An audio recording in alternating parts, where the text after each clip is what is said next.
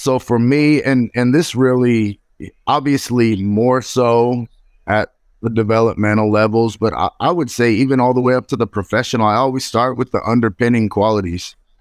It's very tough to be agile, or when we talk about agility, multi-directional movement, the ability to basically, agility, we're talking about the ability to meet a task with the required solution on the field of play, whatever that might look like. A multi-directional movement or stopping, starting, accelerating, whatever that is. The ability to put the key in the lock, so to speak. And I'm always going to start with the underpinning quality.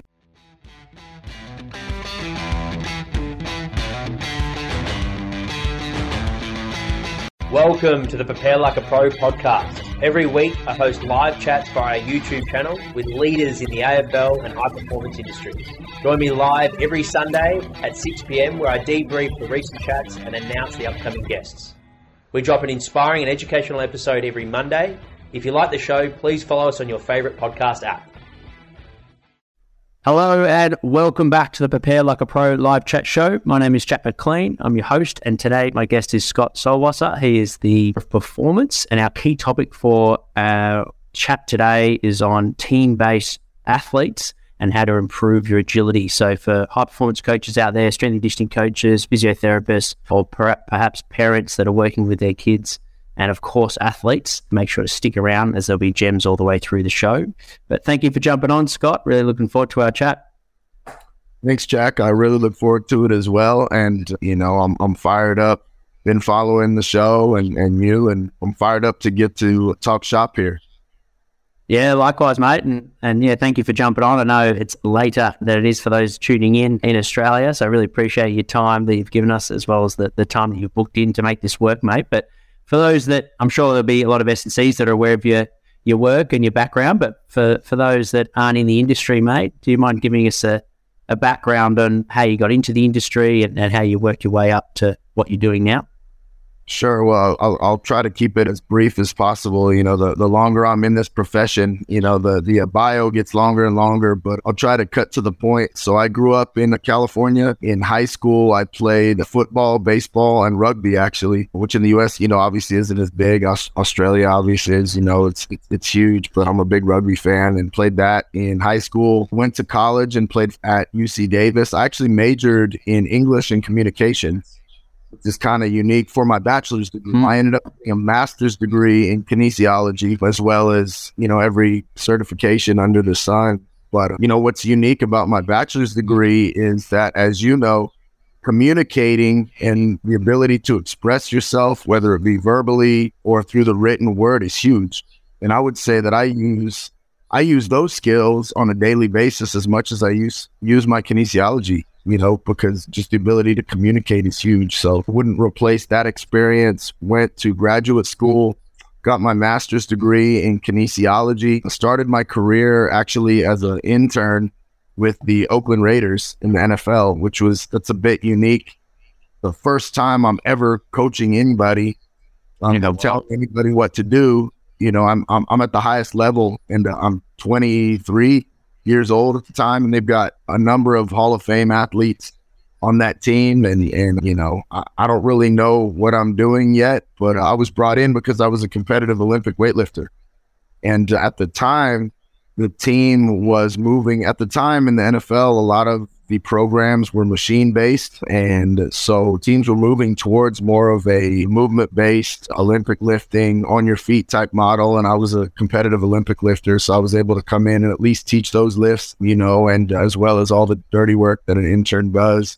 From there, I went to Sacramento State, as I mentioned, spent about 4 or 5 years there, actually. First as a graduate assistant, got my master's degree in kines, and got my first full-time job there as well. And my mentor there, Gary Uribe, deserves a lot of credit, because one thing that I always tell young strength coaches is what is irreplaceable in my book is finding a good mentor early on that can teach you the right way to do things, and can teach you, or at least show you, what it should look like at a high level early on. And to me, those experiences were vital for me, because I always think back, like at the time, I didn't know a lot. and I didn't necessarily even know what it was supposed to look like. So if I had gone in and someone was backwards, I probably would have thought, oh, this is what it looks like, and who knows where I'd be, right? So the ability to see it done at a high level and learn it the right way, right away, was huge to me. So I spent a good amount of time there. From there, I went to the University of Louisiana, spent a couple years there. And at this time, I'm working with every sport under the sun, right? I'm working with court sports, field sports, still primarily football. That's my background, but every sport under the sun. I left Louisiana and worked for Sparta Performance Science. And that name might register with a lot of people. They're kind of worldwide now with their force plate technology and software. It was an outstanding opportunity to get in on the ground level with them.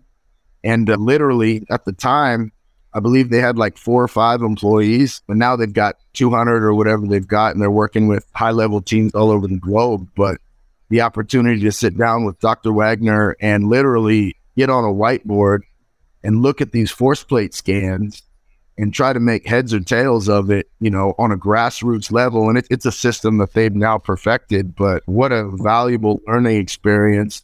And it completely changed the way that I looked at movement, right? Mm-hmm. So now, in addition to being qualitative, it was also qualitative and quantitative in many ways. And I was like, this is outstanding. So from there, went back to the Oakland Raiders briefly for a second go round, and then I went to Cal Berkeley, and from then on I was pretty much exclusively for American football. Obviously, I spent 4 years there. Then from there I went to Texas Tech University, spent 3 years there as the director of speed and power, where I had an outstanding opportunity to really run and develop the movement program.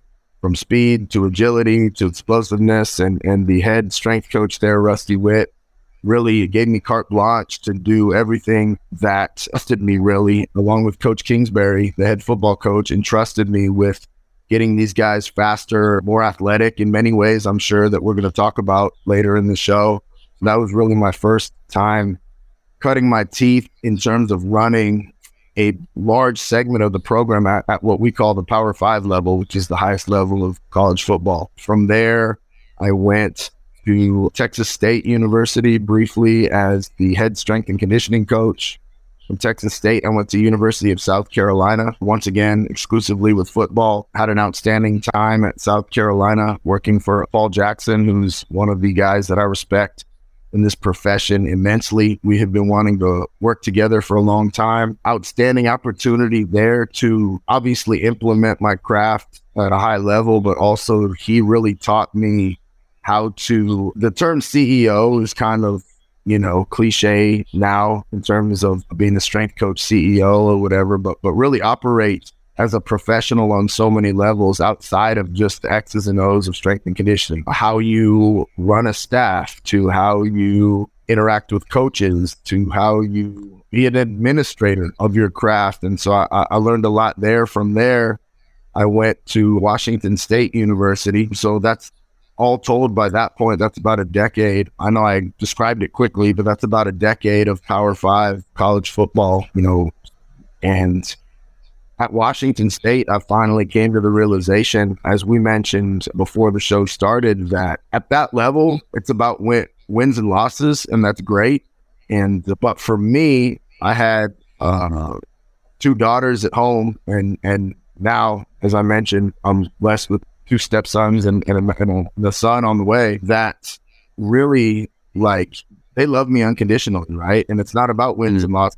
Yeah, and I finally realized that I'm not spending enough time being a dad to my daughters, and that's not to say that you can't be a great dad at that level. You can, but I got to the point where I felt like it was more important to me to spend more time raising my own kids instead of around other people's kids. And so I decided to make the move to the high school level. So now I'm the director of athletic performance at Bishop Lynch High School, which is the largest co-ed private high school in the state of Texas. And so I'm able to continue to apply my trade and coach athletes and develop them, but also I'm able to be more present in my children's lives, which is at this stage of my career extremely important to me.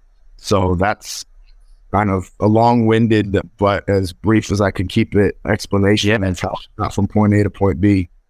Yeah, no, I appreciate it. And that it's great to have context, I think, before we get into what we're, a specific focus on, like you mentioned, athletic performance. But to get that understanding, particularly for strength and conditioning coaches there was some things that stood out to me in terms of your background from an academic point of view, how you mentioned the importance in hindsight, how important that communication degree was, as well as understanding the body with kinesiology and putting them together. The weightlifting background, actually having a real skill set and how they got you the foot in the door in elite sport straight away early.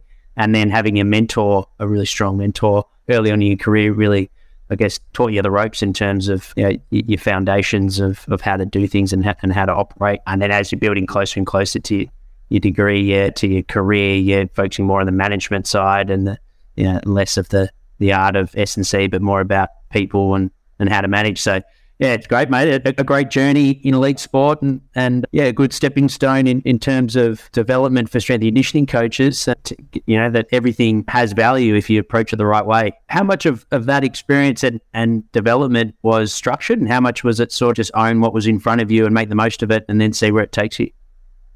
In terms of finding your mentors and taking up weightlifting and doing your degrees. I definitely think that and this is a big point of contention now, right? Like, how important is a degree really? How important is a certification really? I think it's all important. I think I see, people that maybe put the cart in front of the horse if they devalue a formal education a little bit. And now make no mistake, my degree and even my certifications did not teach me much in terms of how to be a high-level coach.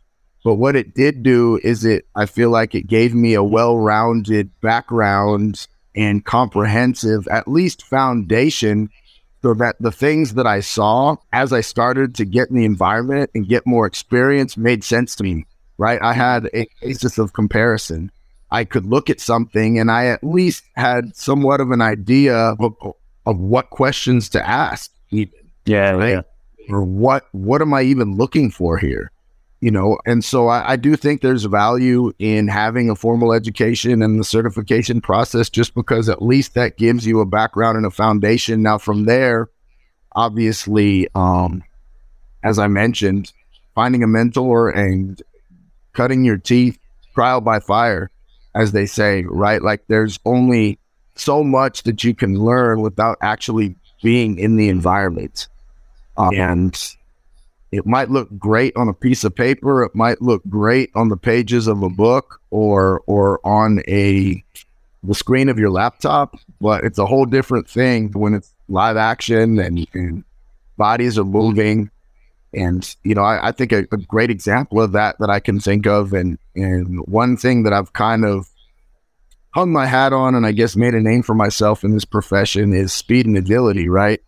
And so that's what I've spent a lot of my time at the highest level developing or being hired to develop. But I remember at Sacramento State, the first time I was put in charge of coaching speed, and everyone ran by and I was like, what do I even say? I mean, that happened so quick. They all flew by. I mean, I know what I'm supposed to say, but I didn't see what happened. It happened too quick.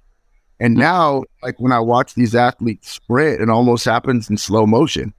So that's an example of, you could pore over every book or watch every video out there, but unless you've watched someone sprint and tried to coach them, it's going to happen very fast and it's going to be difficult. And I think there's something to experience. I feel like I'm outstanding at coaching what I do because I have that knowledge base. If you asked me to coach a golf swing, I would be stuttering and stammering, and you would think I was a horrible coach because I have no knowledge in that subject, right? So I think, again, back to the education piece, having the knowledge is the start because that gives you your basis of comparison, but then you've got to get out there and you've got to actually coach it, and you're going to make some mistakes. you're going to make some mistakes. Like, again, I've made a name for myself coaching speed, but my first internship, like I mentioned with the Oakland Raiders, I think back and I'm 23 years old out there, and I'm telling these professional football players, I'm telling them to keep their elbows locked at 90 degrees when they sprint, you know?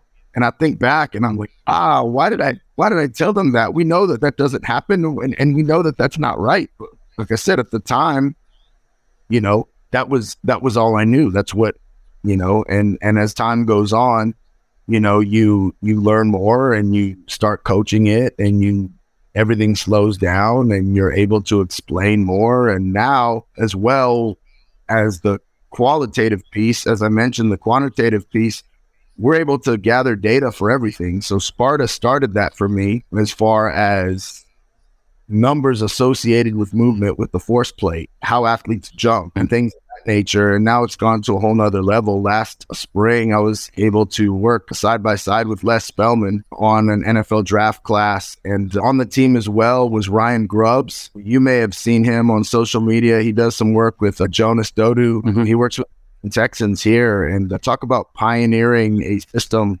of analyzing sprint kinematics. It was incredible, the stuff we were doing and the amount of data that we were able to look at literally for every single step of an athlete. So that just deepens the well even more in terms of knowledge and what feedback you're able to give an athlete. And obviously that at that level where your millions of dollars are at stake, that's called for. That same knowledge applies every day, even with my developmental athletes. I obviously don't go as far down the rabbit hole telling a developmental athlete, your ground time is 1/10 of a second too long there, and your air time isn't long enough. You know, I simplify it for them, but I'm looking at the same stuff, right? Like that knowledge base applies to both. It's just a matter of delivery and your audience. And that brings us back to the communication piece, knowing your audience. And that was one thing that always, early in my career, Charlie Francis was a big influence on me. Obviously, he's now passed away, Ben Johnson's speed coach. And that was one thing that always blew me away about him, was how simple he could make these concepts that were high-level concepts. And that's one thing I've always tried to do, is to be able to take something and know it so thoroughly as I explained. View a jump through the lens of a force plate, view a sprint from a very thorough breakdown of the kinematic data, but then be able to package it and tell someone a simple cue that will hopefully address everything we're trying to work on. So I honestly forgot what the question even was. I'm sorry I got out on a tangent, but no, it was just more elaborating how, I guess, for the audience, for those developing S&Cs, you know, success leaves clues. So to go into detail around some of those key areas that have worked well for your career, I think is important. And before we get into the topic, on that note, career highlights that spring front of mind, is there some that you want to share? So I remember when I finally made it in my mind, or was able to work at the Power 5 collegiate level and coach and stand on the sideline in stadiums at Ohio State University, University of Georgia, you know, some of the big time traditional blue blood programs. That was pretty cool to me, because growing up as a college football fan here and seeing all those programs on TV, and now I'm coaching against them, you know, or I'm at Cal, UC Berkeley, which is, you know, a half hour from where I grew up. And instead of being in the stands, the game, I'm standing on the sideline and coaching on the field that I grew up, you know, again, sitting in the stands watching. So those were all, you know, big time highlights for me. Some of the players I've coached, you know, I was blessed to be able to coach guys like Patrick Mahomes, who's, you know, possibly the best football player in the world right now, and be a part of a small part of his journey, along with numerous other professionals. But I'm going to give you a different answer to this question than you're probably anticipating. So I'm a big WWE fan, professional wrestling fan. And that may, you know, some of your listeners right now are cheering, and some of them are sitting there saying, oh my gosh. But I'm a big WWE fan. And when I was at Texas Tech, prior to practice, Coach Kingsbury, he's also a big WWE fan, we put on a match in the stadium, and I came down and, we did professional wrestling moves, me and another coach. I got put through a table and I got filmed, and they posted that video and it went viral. So I think now it's got like 330,000 likes, Wow. several million views. So I always laugh that me getting put through a table basically in my underwear, it was on Sports Center, it was on ESPN Sports Center, it was on Sports Illustrated. So more people have seen me get put through a table in my underwear than have ever seen or heard of me as a coach. But WWE saw that and sent me an authentic WWE title belt, which is like one of my most prized possessions. So I'm sorry that I had to divert from the world of sport, but for me, that was the opportunity to do that, for it to become as big as it did, and it still gets reposted to this day, and it's like 5 years later. So that was a pretty cool, kind of dorky, but pretty cool moment for me. Yeah, absolutely. And I imagine once when you're in those moments, you probably don't appreciate as much as you are, but now that, being able to reflect on those highlights, you realize how big of a deal it really is with, like you mentioned, being on the sidelines and witnessing these special moments and then being part of it. That's fantastic. And what about on the flip side, challenges that have significantly, that you faced? I imagine, high performance sport, there's high pressured moments and things always don't go to plan. And what have you sort of learned from those, or how have you grown from those challenges? I would say career-wise, as you mentioned, as a profession, the higher you go up, the more pressure there is to win. And it's not everything is obviously in your control. I know plenty of outstanding strength coaches that coach on teams that don't win very many games. And I know plenty of mediocre strength coaches that are on teams that win plenty of games, and that's not always in your control. And the unfortunate side of that is, as I have been, sometimes when you don't win enough games, even if you think you did an outstanding job, and you're left looking for another job, and that's the ugly side of the profession. And that's part of why I decided I got to stop moving all over the country and stay in one place and raise my kids. So as a profession, that's a challenge, but I'd like to talk about some stuff just, as a strength and conditioning coach, things that are or have been a challenge, and kind of how I dealt with it and grew from it. So thinking back from early in my career to now, as I told you briefly earlier, I used to spend all this time and obsess over drafting up the world's greatest program that had every perfect periodization, every exercise and progression that I could ever imagine, and this is going to be perfect. And it didn't play out the way that I envisioned it because I neglected the logistic side, right? And so that, and I'm not saying I'm as organized and obsessed with preparation as, but now I work backwards. Now I think in terms of logistics as I program, because at the end of the day, if you can't implement it, it's not the world's greatest program, right? So even if you look at it and say, man, this has got it all, if you go on the floor and it's unorganized and chaotic and it's not what the athletes need, then it's not the best program. So now I still spend a lot of time and very prepared and organized and still possibly obsessed about my programming, but I view it through a different lens, I guess you would say. The lens I look at it through is, okay, what's this going to look like on the floor? What's this going to look like on the field? And even if theoretically I love it, if there's a piece that I know, all right, this is going to take too long, or I don't know if they're ready for this, it's got to go, right? So I think my advice to a young strength coach is always have that logistic mindset, all right? Always envision what it's going to look like playing out before you get so obsessed with building the perfect program. And the other piece, as we kind of hit on earlier, is the communication piece, right? Early in my career, it used to be frustrating and I'm sure we've all experienced it with you. We love it so much, right? We can't imagine doing anything else. How could you not love coming into the weight room and getting better? Well, you know as well as I do, not everyone loves it, right? Or they love it for different reasons, or they love this piece of it, but not that piece of it. So the challenge over the course of my career became how to be a better communicator so that I can reach a variety of different athletes, right? So that not only can I motivate the meathead that wants to get in here and lift every weight in the room, but how can I motivate the guy that really only wants to play his sport and I'll come in here because I have to, or the kid that honestly doesn't like to train at all? How can I reach each of those individuals?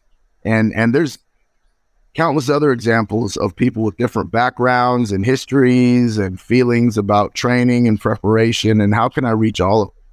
Right? How can I be consistent and stable in my philosophies, but variable enough in my communication and empathetic enough with the different athletes I'm coaching that I can reach them? Because at the end of the day, it's on you, right? Like a long time ago, and this is something I learned at Cal at UC Berkeley. So their rugby program here in the States, you know, they've won it's either 22 or 24 national championships. I mean, it's the elite collegiate rugby program, and their coaching staff, Jack Clark and Tom Billups, I was having a conversation with them one day, and it completely flipped the way I looked at things.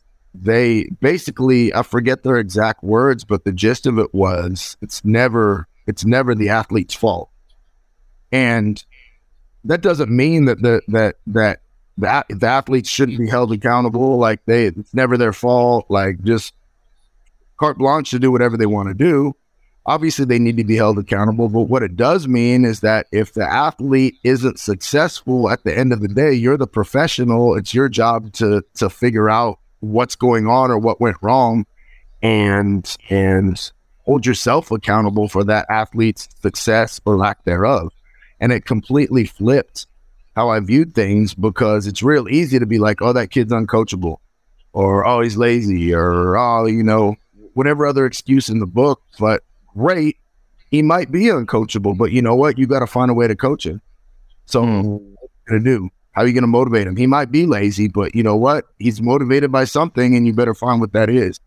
So that really flipped my perspective on that. So those are two challenges, you know, both in terms of the X's and O's side, being logistical minded as well as just science minded, and then also the communication piece of, regardless of who you've got to find a way to reach them. And also you've got to find a way to communicate with them, right? Yeah. Like, it's a great mindset. Right. There are guys that want the science, right? There are guys that are almost as big of a dork as I am, and they want to know, you know, every piece of physics that you can bust out on what this exercise does. And then some guys don't want any of that, and you start doing that, they'll just tune you out, right? So you got to know how to speak to each and every one, whether it be connecting it to movements in their sport, or maybe it is the science for some guys, or maybe it's, you know, just tough love for others. You know, whatever it is, you got to find it. And I like to think that that's the area that I've grown in the most over my career, you know, and continue to grow in both of those areas, you know, as we all will, or as long as we stay in the profession. Yeah, 100%. It's, well said. It's probably what draws us to it. And for those that stick at it for as long as you can, have that open mindset of continually getting better, because it is so complex working with humans. But yeah, if you approach it with that perspective, like you said, take on the responsibility, don't take the easy route, and find a way, no doubt the athletes will be better for it. So we better move into the key topic. Perhaps we'll start with agility and then spend some time on max velocity speed. But from your point of view, what are the key fundamentals for performing agility actions on game day? So for game day performance, I guess, for the athletes listening in, what are some key fundamentals? So for me, and this really, obviously more so at the developmental levels, but I would say even all the way up to the professional, I always start with the underpinning qualities. You know, it's very tough to be agile, or when we talk about agility, multi-directional movement, the ability to basically agility, we're talking about the ability to meet a task with the required solution on the field of play, whatever that might look like. A multi-directional movement or stopping, starting, accelerating, whatever that is. The ability to put the key in the lock, so to speak. And I'm always going to start with the underpinning qualities. It's really tough to be able to meet those agility needs or those movement needs with a glaring hole in your foundation, whether it be strength, whether it be mobility, stability, speed. Some of the underpinning qualities, I think, being a part of a comprehensive program and a well-balanced athlete to begin with is where I'm always going to start. So if an athlete is not strong enough or can't run very fast linearly, those are areas we need to address. And obviously, concurrently, we're working on multi-directional speed anyway, but I think a lot of those underpinning qualities are really underrated in terms of their ability to address everything. I promise you, if you get someone stronger and faster, as long as you're working on agility, whatever that looks like to you, and obviously we'll get into down the rabbit hole of what that looks like to me, but if you're developing those qualities, I'm willing to bet you that the athlete becomes more agile if that's what their need is, if they're lacking something in the foundation, so to speak. So that's always where I'm going to start. From there, and this is a piece that has really become hot, so to speak, in the last few years is, and it sounds so simple, but the ability to decelerate, to stop. Almost every change of direction it requires some sort of slowing down. And early in my career, and it may sound crazy, but that's really not how we thought about it back then. We didn't think about deceleration. We thought about footwork.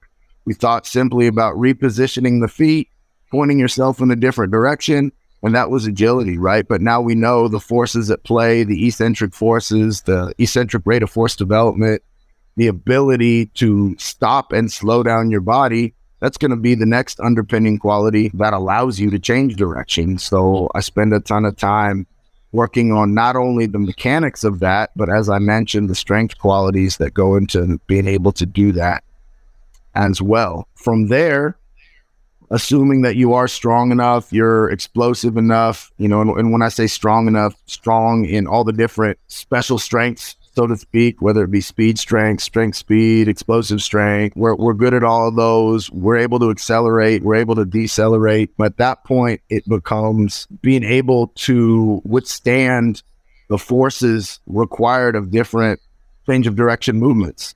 Whether it might be a 90-degree cut, it might be an angular cut, it might be a 180-degree cut. All of those require not only different footwork, but different angles, different body positions, and different forces at play. So I'm going to put the athletes in closed drills where they're able to experience all of those forces at the highest level. And, that lately has come under fire a little bit, especially in terms of the NFL Combine and the evaluative process. Why are they running the 5-10-5 drill, the 3-cone drill? Just when do you run around cones?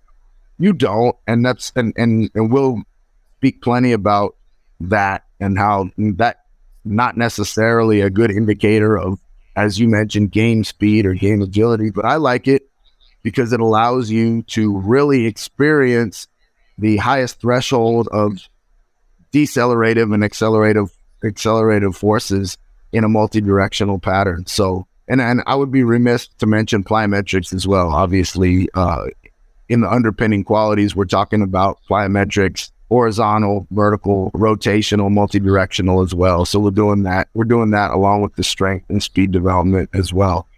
But assuming you're able to withstand the forces and redirect the forces in a closed environment, now it becomes reacting to stimuli. And initially in more of a general, I guess you would say, manner, like, can you execute these high speed, sudden stopping going movements in response to something from the environment. Because really, other than a combine situation where you're racing the stop clock or the stopwatch, it always is in response to something else, right? You would never just, think about any sport, whether it be rugby on a breakaway or football, if no one's in front of you, why would you change direction? You would just keep running, right? So it's always in response to stimulus. And initially, just at the most basic level, right? Something very simple, whether it be an opponent going left or right, or even a coach making some sort of signal. Really, in my mind, there's two general ways where you might have to react to an opponent. One would be mirroring, right? Like I'm trying to shadow you. I'm trying to follow you. So imagine in basketball, I'm guarding you. Maybe in some other sports, I'm following you. You're my guy. I got to follow you. All right. So I'm mirroring you. Or pursuit, right? I'm trying to get you. You're trying to run away from me. So I'm in a situation where you're trying to evade me, and I can't let you evade me. I'm trying to get to you. So really, the sky's the limit in terms of thinking of, your only limit is your creativity in terms of thinking of utilizing multi-directional movements in response to situations where you have to follow somebody, shadow somebody, or where you have to evade or pursue somebody.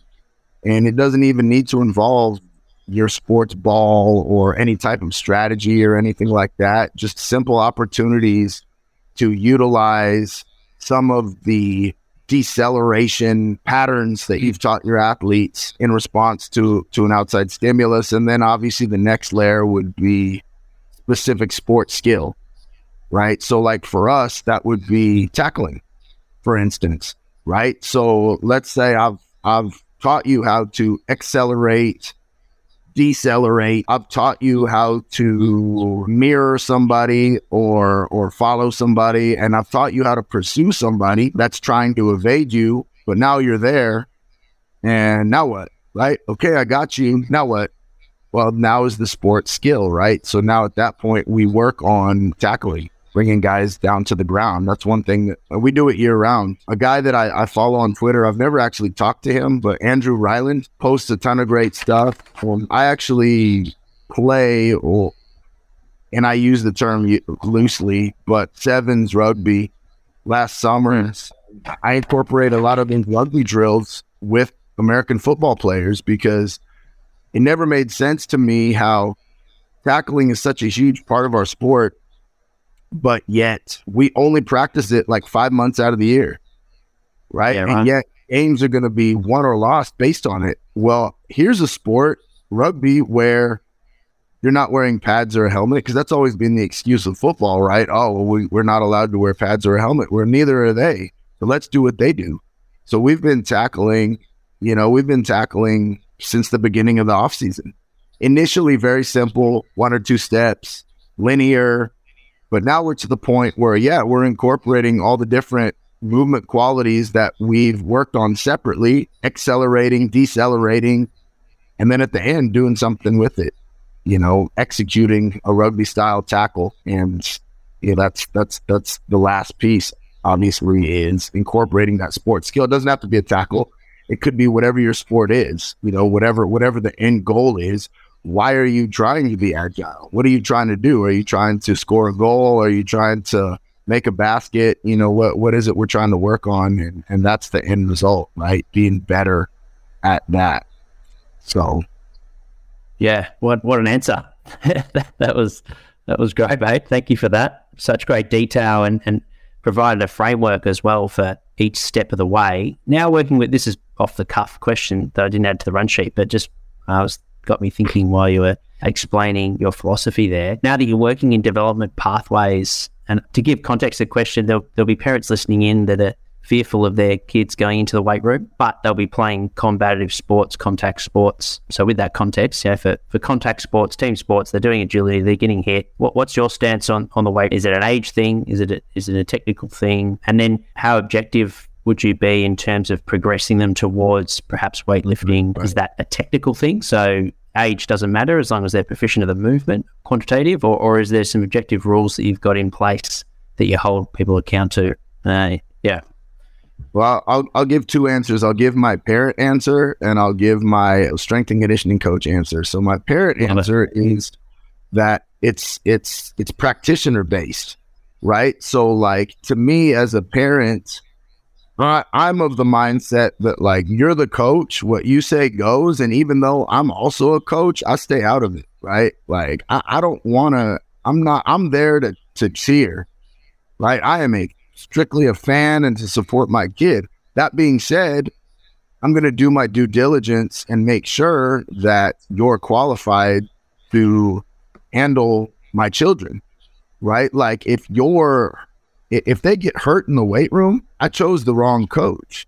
And that's me, right? Like you have to do due diligence and make sure that the practitioner that you're choosing is qualified, is knowledgeable, understands what they're doing, and has all the pieces of the puzzle to be able to put your child and trust them in their hands. Because you as a practitioner, once I hand my child over, like I said, you what you say goes, man. I'm out. I'm a fan at that point, but I'm gonna do the due diligence on the front end and make sure that you're qualified to do it. And if you're not, and I put my kid there and they get in harm's way, that's on me, right? I should have been more selective. And I now from the strength and conditioning point of view, yeah, I think that again, as a practitioner, you've got to have your system in place in terms of what the beginning and the end looks like of an athletic career training wise. And I'm very fortunate. I've been able to coach the most elite of pros, and now I'm working with 14-year-olds on the bottom end, and working forwards and backwards on the continuum of preparedness as well as elite athleticism. But I would say that, again, you have to have a system, you have to have a vision, you have to have a plan. But at the end of the day, you also have to watch and look and evaluate, right? Because I'll tell you right now, I've got 15-year-olds that can do everything that a college athlete can do almost as well as a college athlete can do.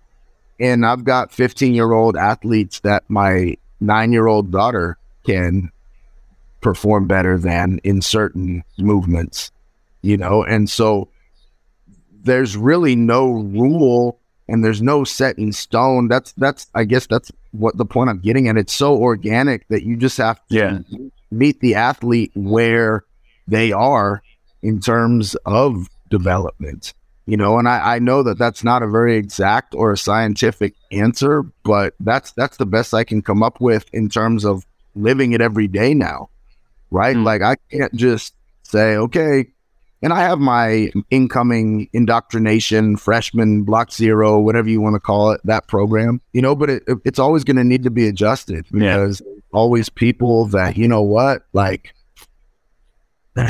push-ups and bodyweight squats, like you're great at those. Like you need something more. And then there's the person that, they might be 16 or 17 in my environment. And you know what? Like that barbell back squat, like, it's just not only is it not getting you better, it's honestly detrimental to you right now. Let's take a step back. So it just depends on, again, you as a coach, trusting your intuition, trusting your coaching eye, but having that system, having that program, having that plan in place allows you to move along the continuum.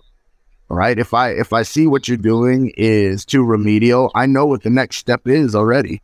If I see what you're doing is too much for you, I know what the regression is. So having that backbone of that plan, but not hesitating again. And so much of our conversation, I feel like, is mistakes that I made when I was younger and, what I've learned now that I'm older. But, when I was younger, again, on my piece of paper is the perfect program. And so we're going to do word for word what it says on the piece of paper in front of me, because this is the greatest program in the world. And if you can't do it, I'm going to take it personally and I'm going to get frustrated with you. Right? Like, and now I know, number one, it's not the perfect program. And number two, like, that's on me. right? Like if something doesn't look right, am I not, first of all, it might be I'm not coaching it well enough.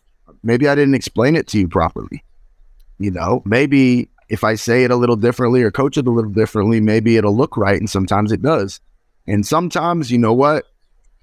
Nothing I can say. They're not ready for this. I'm going to do more harm than good here. Let's take a step back. So I guess what parents are looking for here is what age it's okay to lift weights. And again, I think it depends on your child. And I think it depends on the practitioner that you've given them to. And also it depends on their mentality. Because I'll tell you right now, it takes a certain level of maturity and attention to detail to be able to step into a weight room or even onto a field and be able to do formal training. You can play games, you can get out and play sports and gamify everything, and that helps with younger kids. But in terms of formal training, there's a level of maturity that you can have that some 9 or 10-year-olds have, and some 14-year-olds don't, So to me, again, to summarize, it's level of maturity and focus, attention. It's the practitioner.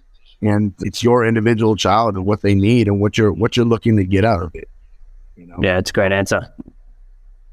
Yeah, from being in a unique position as well, being a parent, and then also knowing the industry. So thank you for that. Going back to the topic, what are some common challenges and solutions for athletes looking to develop agility for game day performance? So team-based athletes looking to improve their agility. So here's the piece that I'm going to focus on in this question. So you said team-based athletes, which alludes to there being a large group, right? So to me, that's the piece I haven't talked about necessarily yet. That if I can find one thing that I feel like I'm good at as a coach, it is the ability to make the most out of large groups in terms of, I hate to use the term individualization, but basically being able to meet the needs of a lot of different individuals in a large group setting, because it's tough, man. It's, and that's one thing that if I've spent more time racking my brain over or poring over the years, it is that model, the team-based model. We know that everyone's not the same. We know that everyone doesn't need the exact same thing. But yet, when there's 60 athletes out there, here comes the logistical issues, right? And depending on your staffing, here comes a number of other potential issues, right? So I actually, what we do, so like, let's take, for instance, like, even though we're talking about agility, let's use an example in terms of like linear acceleration. Right. Like, so we'll take different drills and set them up like stations. And this isn't rocket science, right? But like, it allows you to do a number of different things with a lot of different athletes. So one station might be resisted sprinting with a sled or a band. One station might be a horizontal plyo that we know is going to complement acceleration. One station might be a wall drill or some type of patterning drill. One station might be a 4-cone or a step or a 7-cone. Some people call it like a tape drill, where you're working on stride length, start. And then one station might be a laser time 10 or something of that nature. You could do the same thing for agility. You could, if you're speaking in terms of a multi-directional day, set up 5 or 6 different things. And depending on how many athletes you have, it's let's say you've got 60 athletes, 8 to 10 athletes at each station, and you're the head strength coach, and you're overseeing, you designed it all, you're overseeing everything. And this would be in a situation where you're limited on staffing, because obviously if you're at a Power 5 school like I was at Texas Tech, and I had 5 full-time strength coaches and like 10 interns, it's easy. You just give each coach, these 4 or 5 guys need to work on this for their position, and then it becomes easy, right? But I'm talking about the environment I'm in now, because a lot of people aren't blessed with 3 football fields and 12 coaches, right? This is what we do now. You're overseeing it. You're You've scripted it. It gives everybody a piece of what they need. So you're doing different things, right? Because so many times you've got 60 people, the temptation is just run over there, touch the line and run back. And I'll just blow the whistle and I'll hold the stopwatch, right? Because there's too many of you to coach. Well, there's not, right? Like, you break down the individual chunks and you work on those pieces. You assign, in the sport coaches can help with this. You assign the sport coaches to different stations, or if you have interns, they can run it too. You're overseeing the entire thing. You're able to prescribe the volume and the intensity, and each station basically functions as an opportunity for learning, an opportunity for skill development. And then at the end, you bring them all together, and now, which we haven't talked about, here's the opportunity to compete. All right, here's the opportunity to compete, whether it be in agility, which is obviously the focus of our conversation, whether it be in linear speed, because I'll tell you what, you develop all these skills, you teach, you think you've got it ingrained, and then as soon as there's a winner or a loser, what happens to that skill? Boom. Down the window. Right, we just go. We just go, right? So every time we'll spend 30 minutes, like I just described, working on a variety of different skills that progress, right? It's I would say roughly every 2 weeks, depending on how it looks, we'll progress to a higher level of the new skill. And then we'll compete, because I want to see when the stress is ratcheted up, are you still able to exhibit those skills? Because if not, then I didn't do a very good job. Either I didn't coach them right, or I picked the wrong drills for you to learn them. You know, that's one thing I'm big on, is that the drills, if you teach the drills right and you pick the right drills, those are your teachers, right? The drills are your teachers. Like, if guys can go through what I just described and they don't look any different, like, you're doing the wrong drills, right? Like, you need to be very intentional about the drills you pick, very intentional about how you progress them, and very intentional about how you teach them. And you should see improvement in skill. And then, just like we talked about agility, how you eventually have to test it by putting it in an unpredictable environment, or an environment where they now have to exhibit a sports skill. You test the skills that you've learned in whatever movement realm by competing, by having a winner and a loser, or we try to laser time as many things as possible. Just by ratcheting up the important really allows you to see, like, okay, that skill is stable.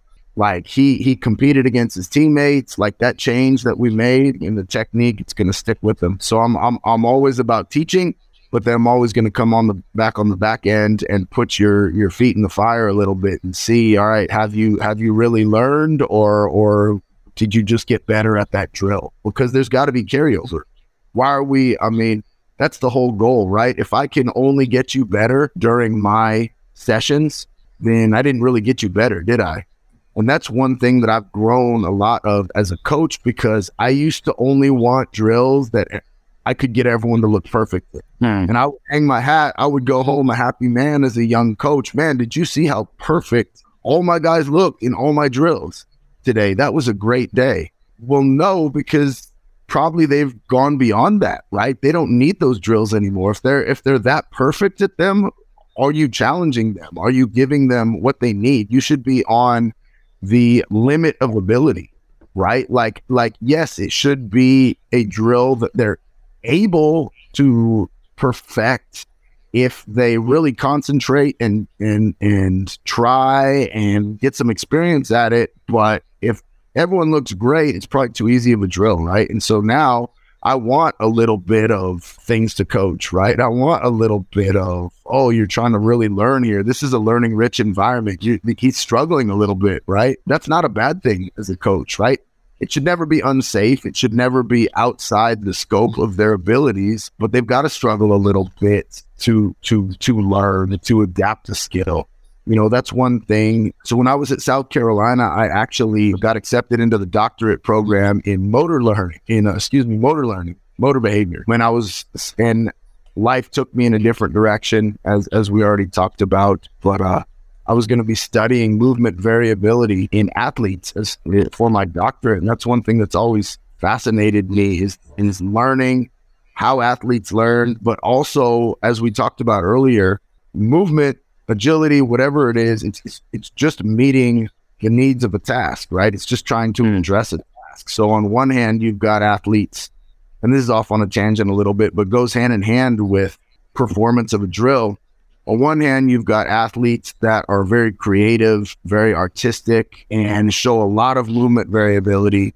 And then on the other hand, you've got the prototypical, and this was me as an athlete. Whatever the technique was, I was going to do it exactly as I was taught. And that's great, but what if the environment is a little more chaotic than we thought? You're still over here doing something by the book, and that's not going to meet the need of a task, right? So where's that sweet spot? On one hand, you've got somebody that's too variable, right? If you're too variable, one might call that inconsistent. You have no technique, right? You've got no technique. You're all over the place, right? But on the other end, you can be too rigid. So the great ones are the Pat Mahomes, the guys that can meet the most tasks with the most different movement tools, but at the end of the day, they're still within that bandwidth of optimal techniques. So that's a long, and I went off into left field with that one, but whenever I talk movement, that's a lot of the things I think about is position, how to get athletes to learn, because that's what we are. We're teachers, how to get athletes to learn, and also how movement is variable. And there's as you mentioned, the big rocks, there's the attractors and the fluctuators, right? As Bosch would say, like certain things that you have to do in order to be an effective mover. And then the rest of it is stylistic, right? And we don't want to rob athletes of that style in the optimal way. And I need to perform things though. Yeah, and I'm sure coaches listening will all have those athletes, the ones that naturally are so good at being able to meet the task, but perhaps the inconsistencies there as they don't have the traditional training behind them. And then there'll be, like you mentioned, those that have been through traditional training but might be too rigid on game day. So I really liked how you broke that down and trying to meet them in the middle on and how to break big groups into circuits and have themes to your training and teach, and then put it all together and see how they go under stress. So there's a question that's come through from someone listening in, Macca from YouTube. We'll just touch on this one quickly before going into the last couple of questions of the topic. But Macca's, what do you think about the products like the IsoTip and the IsoTip LT for strengthening the tibialis? And then he's written in brackets decelerations. Right. On that topic of decelerations. I'll be 100% honest. I've never heard of or seen that product. Obviously, I'm all for strengthening the tibialis and its role in movement, but I honestly can't say that I've seen or heard of that product, but I'll tell you what, I'm going to look into it now. So thank you for that recommendation. I need to deepen my understanding of that product really before I can comment on that. Yeah, I'm in the same. I haven't heard it before, so I can't touch on that one either, Macca, but yeah, I'll look into it and feel free to hit us up on socials for an answer in the future. You touched on it before, the importance of bringing in skill coaches in your circuits, and particularly if you need staff on each section. But I'm interested to know, do you plan your agility training with the tactical and the skill coaches? And for those listening that may have not done that before, what would be some tips in terms of how to get buy-in from coaches and how to collaborate with the tactical coaches? Yes. So I think I wouldn't say that I necessarily collaborate in terms of the nuts and bolts of drill design or session organization, but where the collaboration does take place for me and should take place for you is in the film room or in the coach's office, as well as watching the sport being played, because you've got to understand what's going on, right? Like, you've got to understand what the athletes are being asked to do, not only movement wise, but goal wise, task wise. The more you can understand the sport, the easier it's going to be to do everything that we talked about, right? So it's like I talked about earlier. Like, I may sound like I know what I'm talking about, but if you ask me about the golf swing, we'll be on here for 30 seconds and think this guy's an idiot, right? Like, there are sports that I don't understand to the level. Now, if you hired me to train that sport, I would research, I would watch video, I would go to game, and I could eventually figure it out. But the sports that I do know, primarily, as I mentioned, American football, yeah, I mean, I watch tape, watch practice, speak to coaches, ask questions of coaches. I try to understand, as I mentioned, because you can watch and you can look at, oh, okay, they move laterally. oh, okay, they do a lot of, forward, backward deceleration, right? Because they have to get behind the guy that has the ball if they hope to ever get the ball, right? Like, you can see that as a casual fan, but what's inside? Why are they doing those things, right? Like, what's the goal? What task is being asked of him? What is he trying to accomplish with these movements? And if you understand those things, because the other pieces, the energy system, the strength qualities, I mean, for the uninitiated, those would be things that you would have to really think about. But I think most of us can look and understand, all right, what strength are at play and what the energy systems look like. But yeah, those movements, a lot of times they can be tricky. But again, I really want to get to the heart of it, right? Not just what movements they're doing, but what causes them to do those, because that's really those last two layers of agility that we talked about. Like, why is he decelerating? What is he trying to get to or get away from? And that all comes from the sport. That comes from the sport coaches. And at the end of the day, like we talked about, the realities of professional sport are you're going to be evaluated alongside those guys, right? So if the team's going to get better, your strength and conditioning program, you might have all the great data in the world that these guys get stronger and faster, but if they're not playing their sport better, you're part of the problem. Like, you missed the boat somewhere.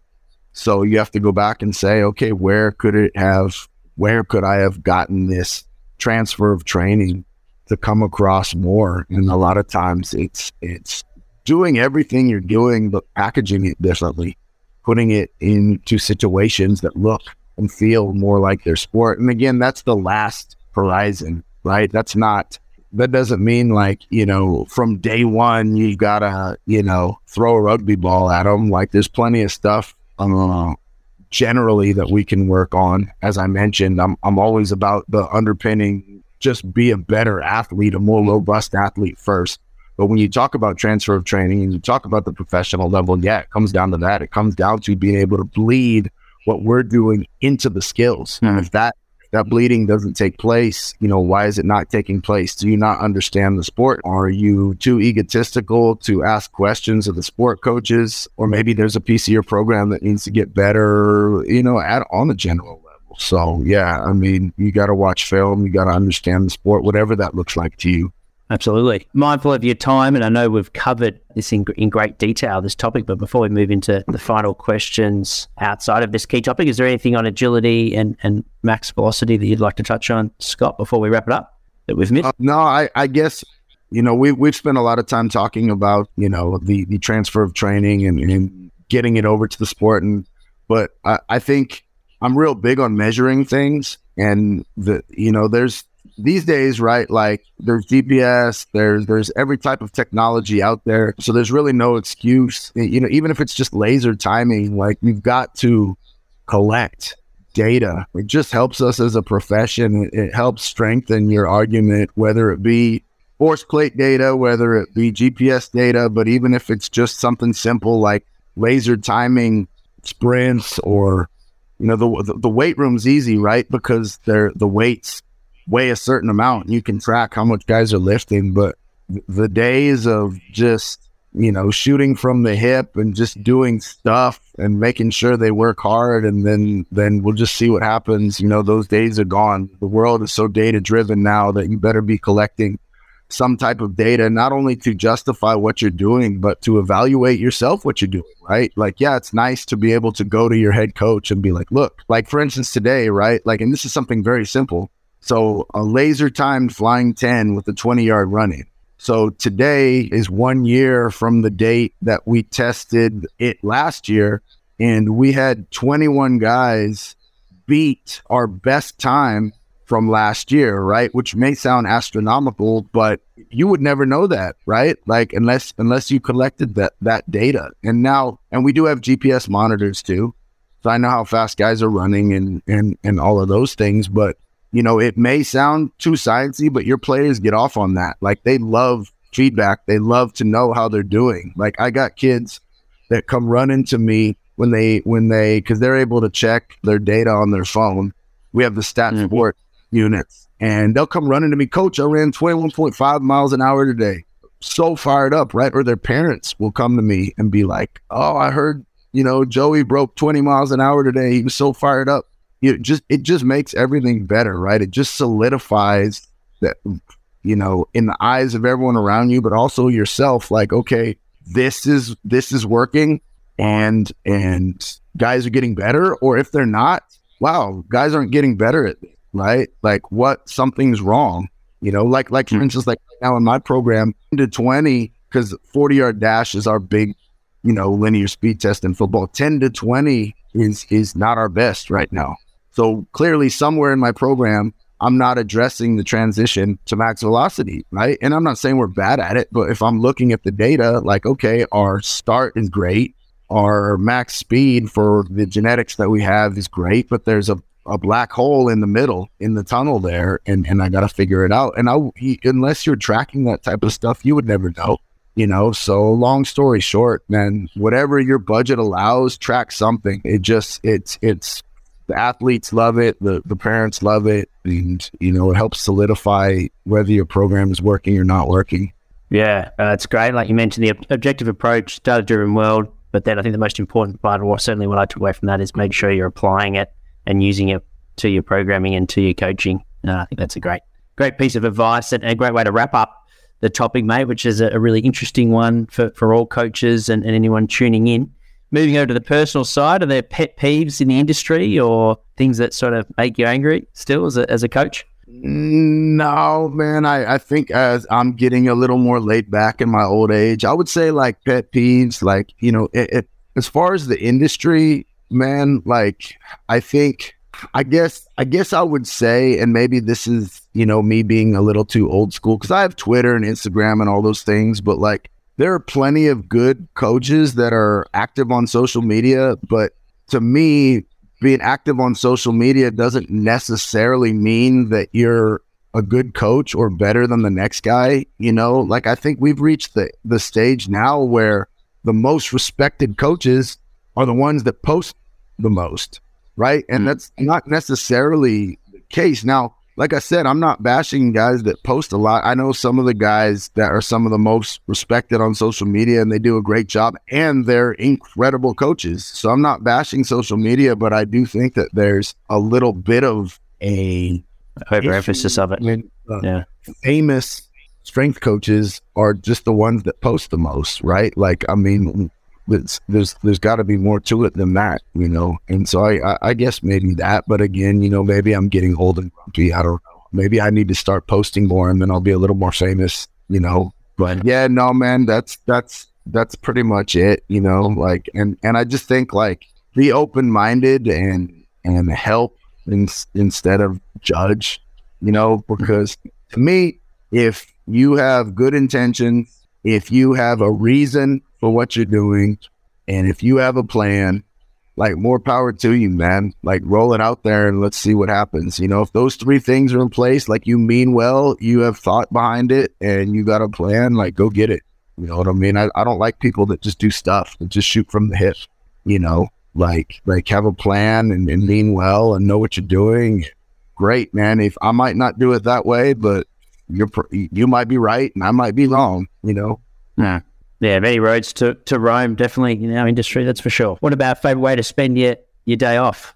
Yeah, so like I said, I have a million kids. I have 2 daughters, 9 and 6, 2 stepsons, 5 and 3, and a son on the way, due in June. So yeah, congratulations.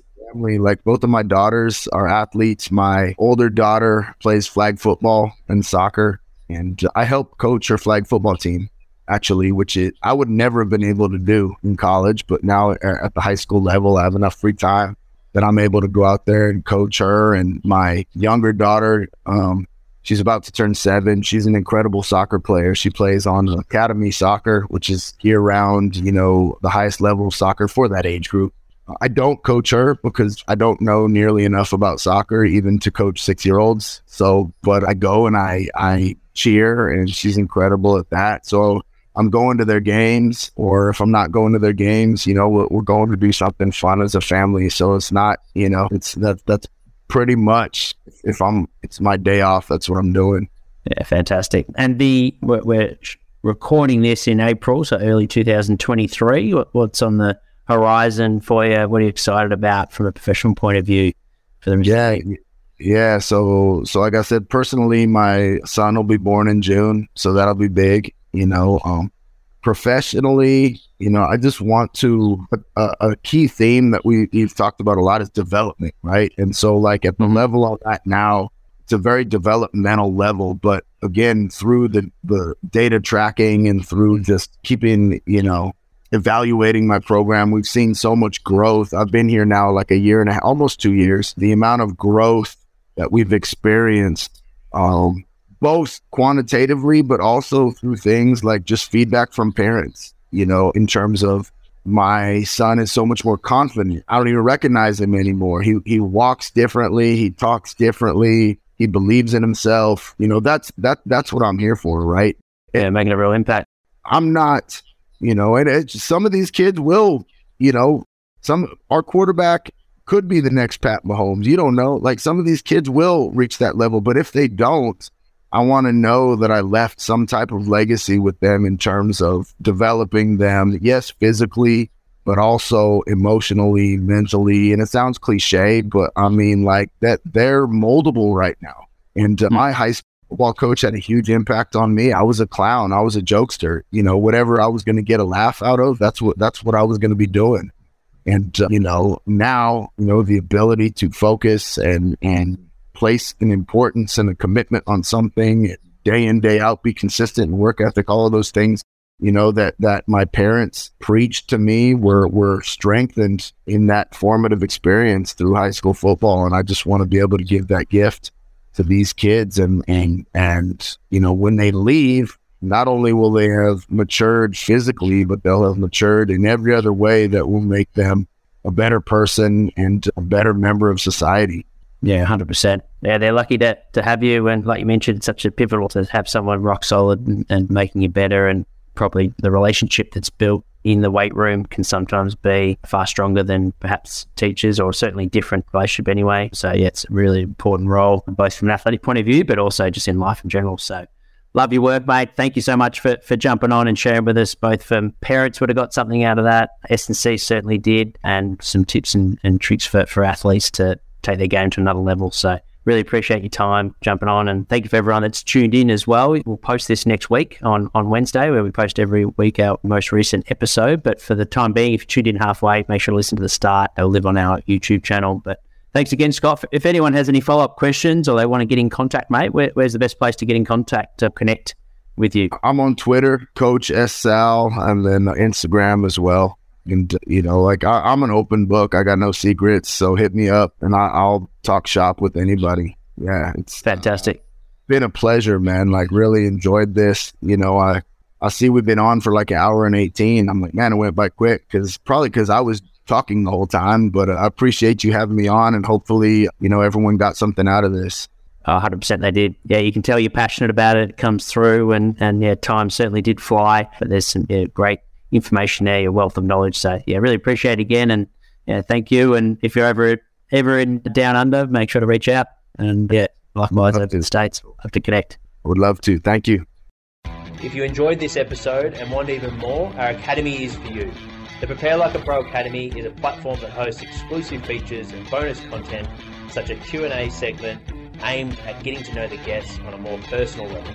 Here's an example with Emily Meehan, head sports dietitian of the Collingwood Football Club.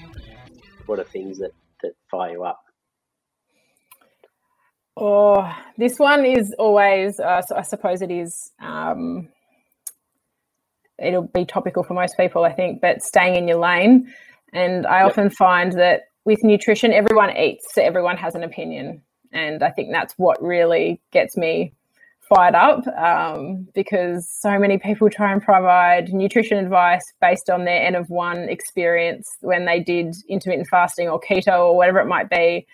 And then game changes, game changes, whatever that might be. And look, it probably keeps me in a job, but that it does drive me insane, because sometimes the information can be so detrimental and opposite to what I've been working with my athlete or athletes. And, and because they hear it on someone's socials or through a documentary, it unravels everything that I've been working with an athlete for. Yeah.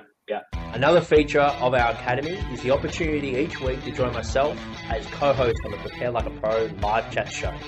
Here's an example with Academy member Rama Davies, a strength and conditioning coach at the Box Hill Hawks. Welcome, Rama, to the chat. Rama has also worked at Box Hill, or currently he's working at Box Hill Hawks with us, so he's another Box Hill man in the strength and conditioning department. So I'll handle it over to you, Rama, to ask your question, mate. Thanks for joining us. Excellent. Thanks, Jack. And yeah, thanks Sam, for the chat. It was, I found it to be really insightful, plenty of gems in there, and I enjoyed it a lot. Mate, my question to you was, you spoke quite a bit about perspective during that chat. And I was wondering, what are some of the things that you either know or do physically that you wish you either knew or did back at the beginning of your career? What are some of those things? Yeah, good question. So I suppose with perspective on life, that sort of point,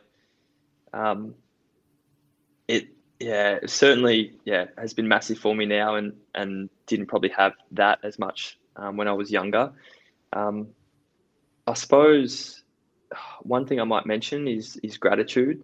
I spend a lot of my time doing a lot of gratitude exercises, listening to podcasts, doing a journal every day, just a bit to say what I'm grateful for, sort of 3 things. And that's a fantastic way that I've been able to, reset and just kind of gain that gratitude and perspective about, that there is more to life than football, or, might be whatever, as an S&C coach, if something's, you're having a hard time,